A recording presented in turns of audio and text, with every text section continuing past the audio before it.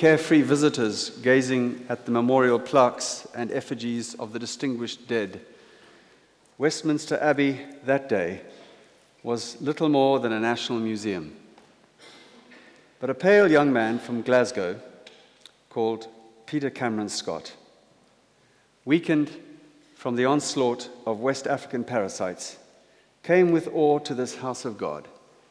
Still shaky on his legs, he turned into the center aisle. Suddenly his eyes caught the name of fellow Scot, David Livingstone, cut in a slab on the floor. And on it he deciphered the words, "Other sheep I have which are not of this fold. Them also I must bring." John 10, verse 16. Oblivious of the crowds, he knelt on the floor and prayed for Africa, wondering again what God might require of him. Later, he said, he seemed to see in his mind's eye a line of mission stations passing from the east coast of Africa and on into the wastes of the Sahara Desert. He asked himself, how can this be? Without money, with no guaranteed church backing, with but few and uncertain supporters. And another voice calmed him with the words, "If the venture be of God, it will and must prevail." Peter Scott had begun life in 1867, the child of poor parents in Glasgow who tried to teach their children to love God. And when he was 7 years old, the whole family moved over to Philadelphia in the US. In 1889, he was commissioned by his church denomination in Philadelphia as a missionary to a town called Banana. Yes, there was and still is a town called Banana at the mouth of West Africa's mighty Congo River. His brother John joined him a few months later, but recurring fever marred the joys of fellowship. Worse was to come. His brother John succumbed to fever and died, leaving Peter to construct a coffin and dig a grave. He felt totally alone. As he bowed his head beside John's grave, he resolved to give himself completely to the task of taking the gospel to Africa's people. He never mastered the language, apparently. He never led a West African to faith in Christ, apparently. And 2 years after his arrival, he became so ill that he had to be carried to Banana, unconscious, and from there to England. His strength gradually returned while he was in London, and after his visit to the Abbey, he had plenty of time to ponder the vision which he believed God had given him. Physically fit again and strengthened by God's marching orders, he sailed back to Philadelphia to plan the new thrust. His infectious zeal lit up his family and some of his friends who wanted to get involved. And then with a party of 6 recruits, Scott set out from New York on the 17th of August, 1895. They paused in England long enough to pick up the 7th recruit and then arrived in Mombasa a few weeks later. As soon as he could, Scott and his party set off inland, making contact with the unreached tribes, fighting off wild animals and tropical diseases, particularly malaria. But on the 3rd of December, 1896, at the age of 29, malaria claimed Scott's life. His last recorded words were, "Can we, whose souls are lighted with wisdom from on high, can we to men benighted the lamp of life deny? Here am I, use me in life or in death." And so began Africa Inland Mission, Sudan Interior Mission, today's SIM, Sudan United Mission, today's Pioneers, and several other agencies began work in Africa in the latter part of the 19th century with similar levels of sacrifice and suffering. And there has been remarkable progress at great cost. Millions of men and women from hundreds and hundreds of tribes across Africa have been swept into the kingdom.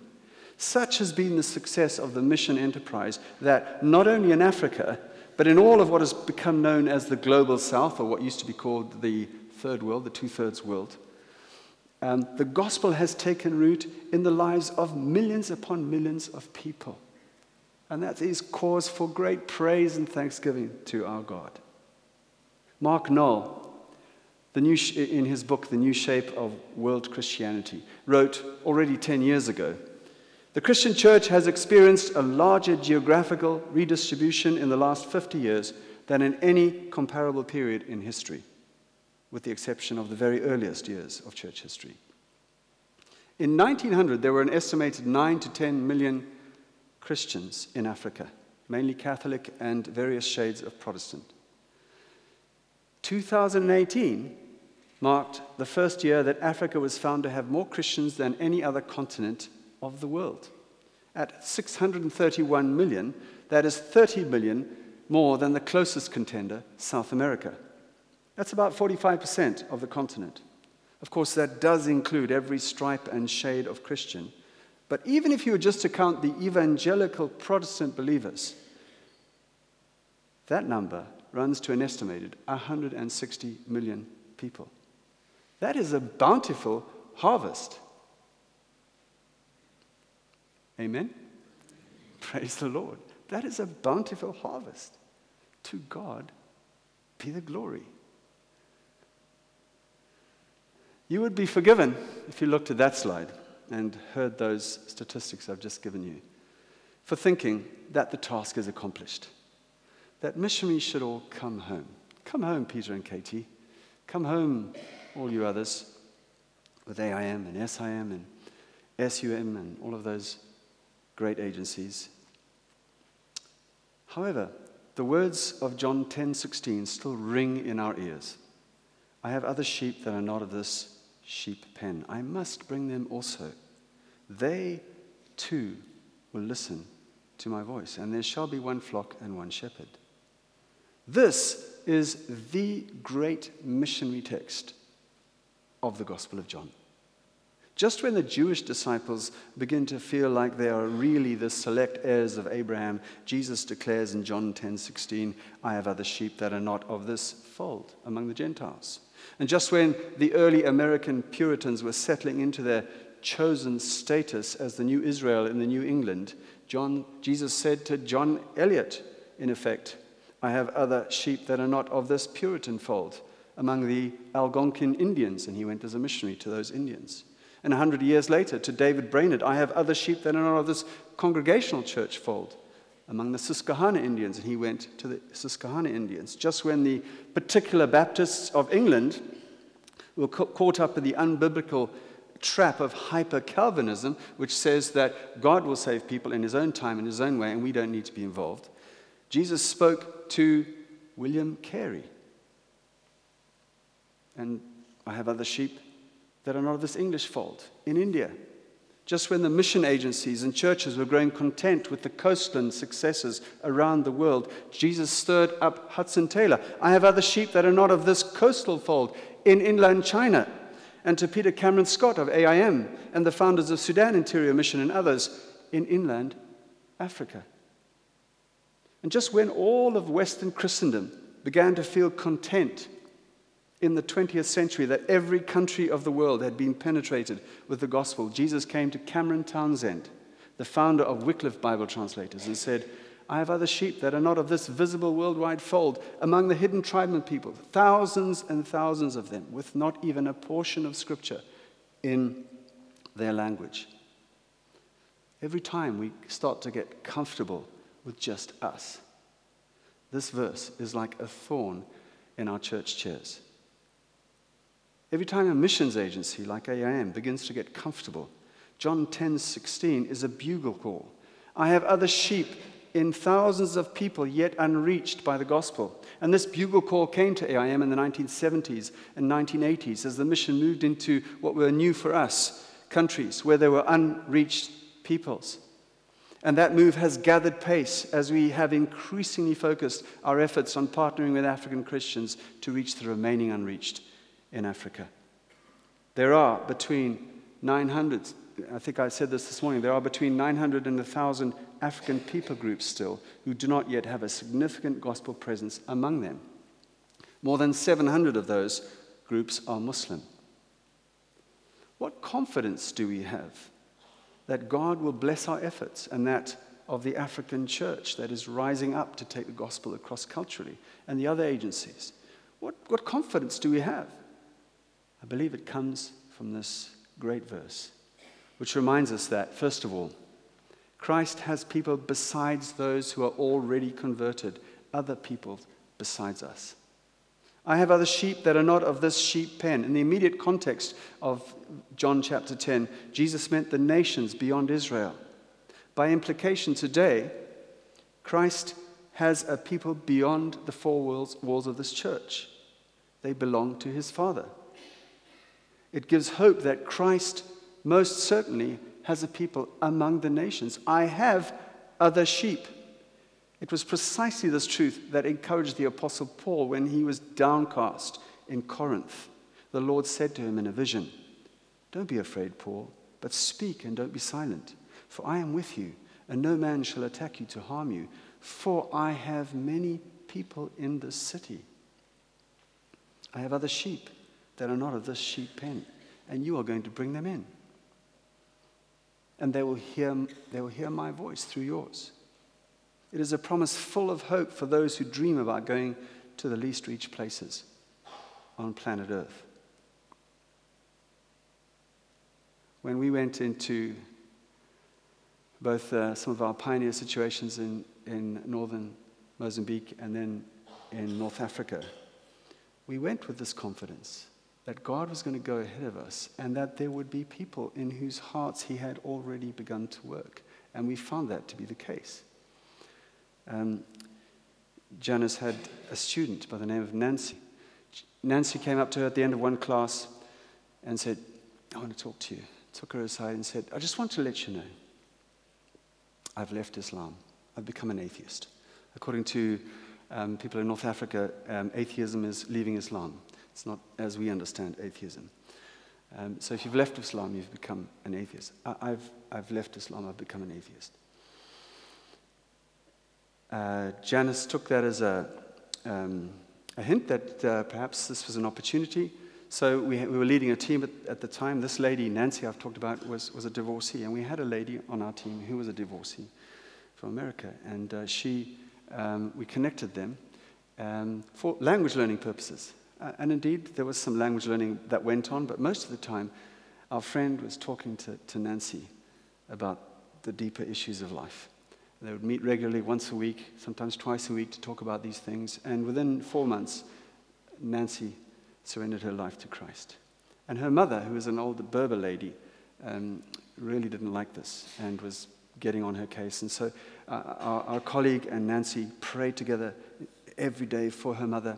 And one day, her mother comes to her and says, "Last night, a man in white appeared to me and spoke my language, the Berber language that I speak, and he said to listen to you." And then the mother became a Christian. Now, in the interim between Nancy becoming an atheist and then becoming a Christian, she had got onto a Facebook group for Moroccan atheists. And she immediately started telling them, I found what we've been looking for, guys. And she got in touch with me, and we started a Bible study for a group of some of these atheists. And some of them ended up in the local assembly, this local church. And all of them had been prepared by God because they were the other sheep that were not of the sheep pen, and he had to bring them in. And we just went out looking for them. Secondly, this verse implies that the other sheep that Christ has are scattered outside the present fold. When Caiaphas, the high priest, who, not realizing that his words were prophetic, justified the death of Christ, which he and others were plotting. And he said to the Jewish leaders at the time, "You do not realize that it is better for you that one man die for the people and that the whole nation perish." The Apostle John in chapter 11, verses 51 to 52, explains this as follows.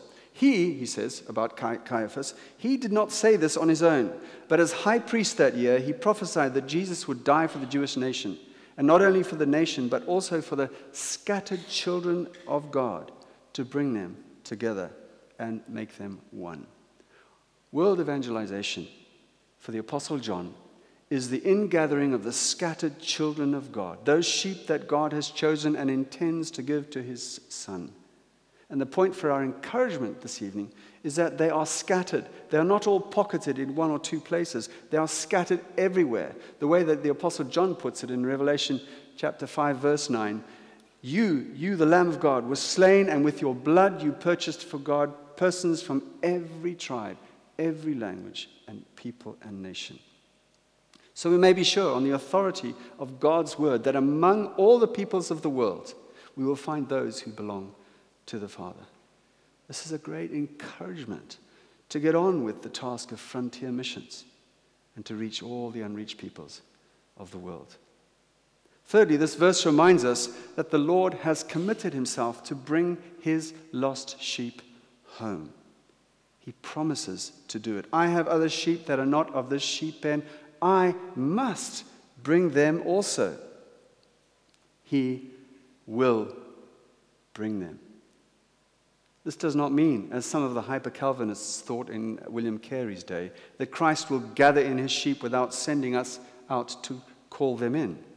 In John 17, verse 18, Jesus says, As you sent me into the world, I have sent them into the world. We continue the mission of Christ. So Jesus prays in John chapter 17, verse 20, My prayer is not for them, referring to his immediate 12 disciples at the time, my prayer is not for them alone. I pray also for those who will believe in me through their message. In other words, just as Jesus called his sheep with his own lips in Palestine when he was there, his own disciples were calling his sheep with their lips. And those disciples, right the way down to us, we are calling his sheep to him, and they hear his voice through us. So he still calls them today with our lips and with our voices as we faithfully proclaim God's word. And they hear his voice and follow him. He does it, but not without us. This is the wonder of the gospel. When it is preached faithfully in the power of the Spirit, it is not merely the word of man, it is the word of God. In other words, even today, it is just as true as it was in Jesus' day. My sheep listen to my voice, I know them, and they follow me. John 10, verse 27. It is Christ who calls in the gospel. Christ gathers. I will build my church, Jesus said. We are only ambassadors speaking in his stead with his authority. That is why Paul said in Romans 15, verse 18, I will not venture to speak of anything except what Christ has accomplished through me in leading the Gentiles to obey God by what I have said and done. Paul never strayed off message. He proclaimed God's word faithfully. So we can take heart. All authority in heaven and earth has been given to the Son of God, and he declares, I must bring in my other sheep. He will do it. Which implies the final word of hope from the text. If he brings them, they will come. I have other sheep that are not of this sheep pen. I must bring them in also. They too will listen to my voice, and there shall be one flock and one shepherd. None of Christ's sheep finally reject his word, and none believe without it. What else can keep you going in a hard and unresponsive place of ministry except the confidence that God reigns and that those whom the Father has chosen will heed the voice of the Son? So, missionaries from our churches here in the UK shouldn't come home just yet. There is work still to do. In fact, more are needed. I could give you a list as long as my arm of needs that AIM has in Africa. Sadly, many have embraced the uninformed notion that it is always more efficient and culturally effective to support local churches and ministries, and to send our money to those churches and ministries of the Global South to do the work of missions for us, rather than to pay the tens of thousands of pounds each year that it sometimes costs to send Western missionaries. I'm not opposed to partnering with indigenous missions of the Global South. AIM and others do it extensively. But it is uninformed to assume that local churches or nearby missionaries can always reach a people better than Western missionaries. It is uninformed, first of all, because in pioneer missionary situations there are often no local churches to do the work, or none that are mature enough, or none that have stepped up to the plate. That's the meaning of an unreached people. Moreover, there is no assurance that a nearby missionary will be necessarily more effective than you or I in learning a new language and crossing the culture and teaching the truth. This is especially true if there are age-old tribal animosities to be overcome locally. So such a strategy may work in some instances and other times not. Another ambiguity in the present magnificent expansion of Christianity is that not all forms of the faith are based on what the Apostle Paul calls sound doctrine. Michael Horton, in his book Christless Christianity, the Alternative Gospel of the American Church, makes this sobering observation. Celebration of the much advertised expansion of Christianity in the two-thirds world should at least be tempered by the fact that the prosperity gospel, of course an export of the United States mainly, church in the United States, should at least be tempered by the fact that the prosperity gospel is the most explosive version of this phenomenon. Some have even called the prosperity gospel the most sweeping movement within the continent of Africa. So even if there are churches near unreached people groups, sadly, so many of those churches are so consumed by the prosperity gospel that sacrifice and service, crossing cultures with the gospel, doesn't come into view. So the day of Western missions is not over, even in Africa, where there has been such amazing progress. So what role should we play? We've heard of the Joshua Project already today and yesterday. If you look at the map of Africa, AIM works exclusively in Africa and among Africans in the diaspora. So AIM in Africa works in much of the red and yellow bits that you can see, the least reached parts of Africa.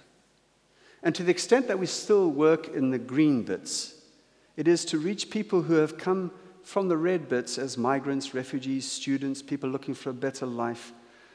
We work in the green bits alongside the often vibrant African churches to envision, equip, help, send, and often to go with them to take the gospel to the unreached people groups in the red and yellow bits. We do that in partnership with churches, other African agencies also, and with the Africans who are joining our ranks within AIM in increasing numbers. I'm going to close this evening with a short 2.5-minute video. It's narrated by the country leader of our work in Chad. Now, Chad is not a closed country. You can go there as a missionary with a missionary visa sponsored by the church. We work shoulder to shoulder, hand in hand with the church there to take the gospel to the more than 70 unreached people groups. Most of those, I think all of those, are Muslim groups. And now the narrator, his name is Justin. He's a man with a young family leading a couple of dozen AIM missionaries and alongside the church taking the gospel to these unreached groups. And as we watch this, just take note of some of the needs that you saw during the course of that video. And I might just quiz you at the end. Chad is not an easy place to live. The heat is intense and saps your energy. Speaking French and Arabic every day exhausts your mind. The stronghold of Islam breaks your heart. The country of Chad sits at the intersection of North Africa and Sub-Saharan Africa, of Arab culture and African culture, of Christianity and Islam, making this a vibrant place full of languages, ideologies, and potential. More than 70 unreached people groups call this country home, many of them living in extremely remote and harsh environments. For nearly 120 years, Africa Inland Mission has dreamed of reaching Chad. It took 80 years to get here, and 25 more to build a foundation. In recent years, we've made big strides towards that dream. We now have dozens of missionaries and a track record of success with outreach teams and other ministries. Our infrastructure to support families on the field is growing too, with a vibrant school for missionary kids and a retreat center set on the breezy banks of the Shari River. And most exciting of all, the Chadian Church has great potential to become the leaders in reaching their unreached neighbors, and we get to help them fulfill that calling. AIM is ready and hopeful for a renewed push into this land. Serving here is so much more than dust, heat, and hardship. Serving here is knowing God as your sufficiency. Serving here is knowing the joy of proclaiming Christ in a place where many have never heard. Together, we can learn the language and culture. Together, we can disciple and equip new Chadian pastors and evangelists. Together, with the local church and the Holy Spirit, we can bring Jesus to the far corners of Chad.